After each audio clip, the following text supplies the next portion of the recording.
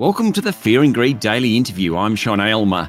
Today, it's all about retailers. A week and a half ago, we saw surprisingly strong spending for May. Month-on-month retail turnover rose by almost 1%, up to about $33 billion. But we've also seen a drop in consumer confidence, which normally isn't good for retailers. With inflation building and interest rates climbing, retail shares, particularly discretionary retail shares, have broadly sold off over the past 6 months or so. So where's the sector going? Now, before we get into this conversation, remember we're not an investing podcast and you should get professional advice before making any investment decisions. Ben Gilbert is the head of Australian research at Jarden. Ben, welcome to Fear and Greed. Thanks very much, Sean. Great to be here. Up front, Ben, retailers have been sold off. Are we kind of getting to the point where investors maybe start thinking about jumping in again? Look, I think we're always getting closer. And the challenge is that we haven't actually seen any real hit to the numbers. If you go out there and you speak to most retailers, and as you mentioned in the intro, the retail trade numbers have still been very strong. We still saw around 10% year-on-year growth through May. So the piece I think now is the million-dollar question is when does it start to slow and how material is the slowing? And what I would say is in the last couple of weeks and some of the high-frequency data, we have started to see a bit of a moderation in spending. And I think now as these rate cuts start to hit, that's going to really come home. To your point, though, the market is starting to price some of this in, and you're seeing some pretty material hits to share prices. And we do think that a few people are going to start dusting off some of these names again and looking at them from the buy side.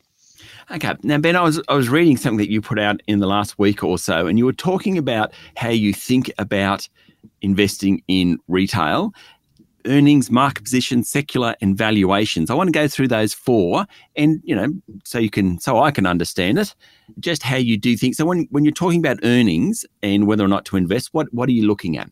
There's a few things we have a look at. So firstly, obviously earnings and cash flow is king. Yep. You fundamentally value a business on the cash flow that it's able to generate today and what you think it's going to be able to generate in the future.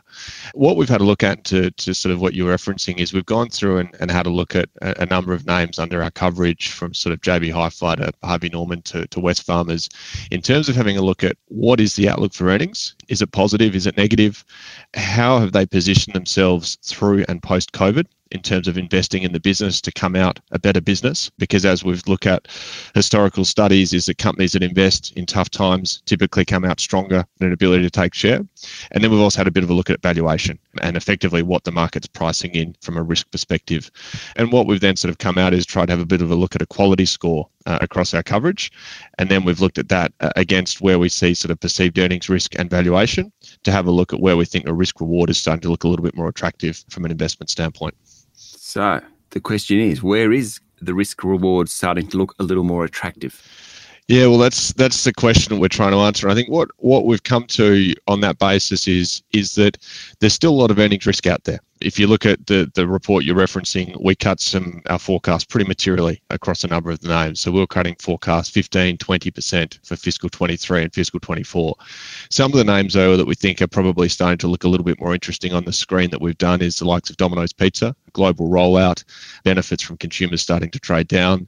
Someone like Flight Centre, in terms of people going out travelling again, the fact that the market is seeing some pretty big pricing, which is always helpful for margin.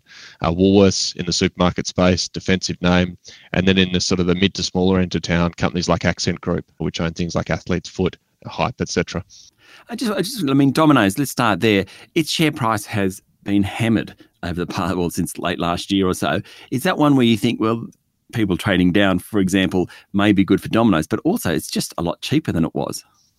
It is, and I think this comes to the whole expectations piece, is that if you look at what's happened with rates, and we did some work around sort of looking at correlations with 3 and 10-year bond yields, is that the rising rate environment typically hits high growth companies that have a larger portion of their valuation out in the terminal year, just naturally with time value of money. And Domino's is one of those names. The multiple's higher. There's a lot more value ascribed to outer years, given how significant the rollout expectations are. So if you look at the hit there, a function of that has been sort of bond rates or bond yields, et cetera, in terms of what's happening there, but also just concerns around how much of a COVID beneficiary were they? Are some of their longer term store rollouts achievable? will there still be appetite amongst franchisees to take on and roll out new stores? And I think what we're starting to see now is that Domino's positioning in market as a value player that is able to deliver a clear and consistent service via delivery, be it in Germany, be it in Australia, Japan, wherever it is, puts them in pretty good stead. I mean, we spent some time with Domino's in Japan recently, and just the quality of the network, the quality of the people within that business, and the opportunity was pretty clear. And it's one of the reasons that it's one of our key picks on the positive side at the moment. Stay with me, Ben. We'll be back in a minute.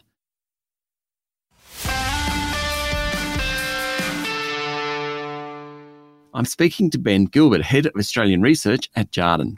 One of the reasons that I don't ever have a DIY fund myself and provide, give it to managers like you or experts in is that you need to be active all the time. And I'm coming to Woolworths versus Coles here, because in that note that you put out, I'm going to get it wrong here, but I think you're overweight Coles and you've come back to neutral because Coles have had a good run, but vis-a-vis Woolworths, you think, okay, maybe it's not time to be overweight Coles because Woolworths has picked up, whatever the story is. But it's all about being active in what you're doing as opposed to buying Domino's or buying Woolworths or Coles or whatever and then not looking at it again for 3 years, which many of the DIY investors do.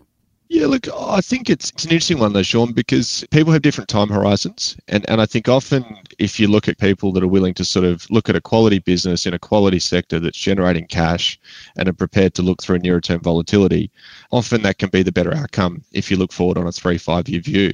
But as we know, sort of when you're sort of sitting here living it day to day, there are sort of shorter term machinations that will come through in the market, be it you hear out there or you do some work on consumer studies, whatever, that Woolworths might be getting a bit of momentum, that online is really taking off again, which is where Woolworths has been stronger.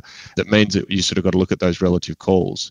And I think when you're looking at some people sort of in the market that are managing money, they're obviously going to be much closer doing that day to day and really trying to sort of maximize returns on a daily, monthly, weekly basis. Whereas the DIYs, you've got a bit more of a luxury to look out and sort of ignore some of the shorter term volatility. Okay, so if you talk about quality companies, what about Woolworths, Coles and Wesfarmers?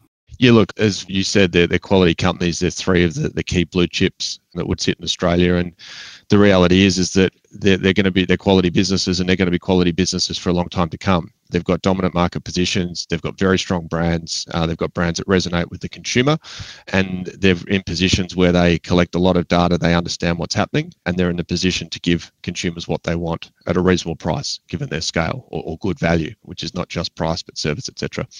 So look, I think they all look like good quality companies on the longer term. In terms of where we're sitting at the moment, we've got overweights on Woolworths and Wesfarmers. We're sitting with a neutral on Coles, having recently pulled it back, as you said. Why is that? Well, Woolworths, we just think is starting to get a bit more momentum again.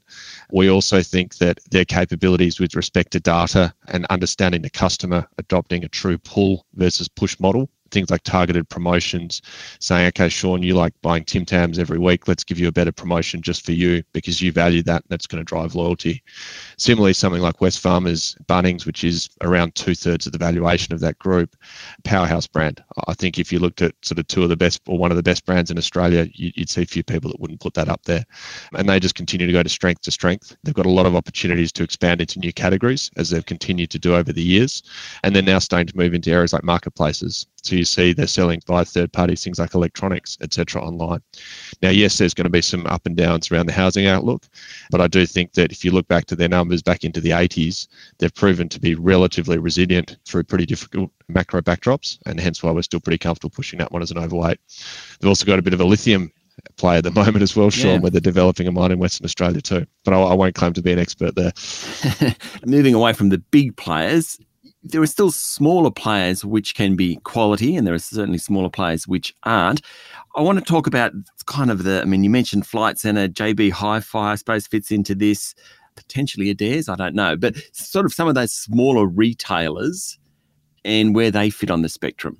Yeah, look, there's some great mid to smaller cap retailers out there. I think you mentioned JB Hi-Fi. If you look at JB Hi-Fi on paper and what they've been able to do in Australia over the last 10, 15 years, from sort of Richard Uhtred to Terry Smart to Richard Murray, now Terry Smart back again, is that they're one of the best, if not the best, electronics retailers globally on paper. very productive stores, great positioning around price, dominant market position.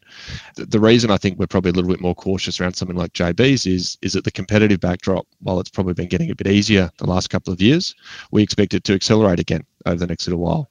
We've written about the fact that we think the likes of Bunnings and the Wesfarmers Group are going to push more into electronics. Amazon's continuing to ramp up in Australia. You look at what they're doing with Amazon Flex at the moment. If they were to source another big shed down in Victoria, there's a big push there.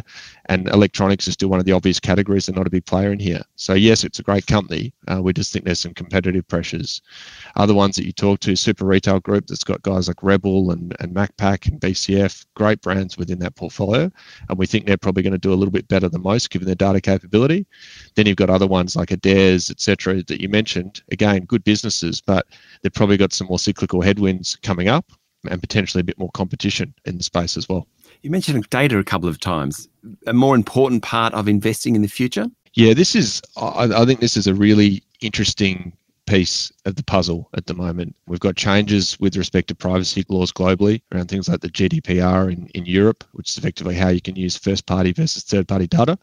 First-party data being if you run a shop and you're collecting it yourself. Third-party being if you want to try and buy it from someone else. Now, first-party data is the gold at the moment. And if you can harness that and bring that into your business and understand how to use it and communicate with consumers in a way that gives them the product that they want at the right time and a good value proposition, it puts you in really good stead. The challenge is, as the old sort of adage in the industry is processing that data is a bit like drinking from a fire hydrant. There's just so much of it. Yeah. And you've got to work out how to manage it. And I think what we're seeing is that in Australia, we're still behind some of the leaders globally, but there's a few companies locally, I think, that are catching up at pace. And Woolworths is one I'd put in that bucket. And you've seen Wesfarmers, it's talked about putting $100 million of OPEX into data and their new platform. So it's a big focus and it's a big opportunity here. And there's some opportunities or case studies offshore at the moment. So use Tesco, who, while on face value in the UK at the moment, they might not be the cheapest.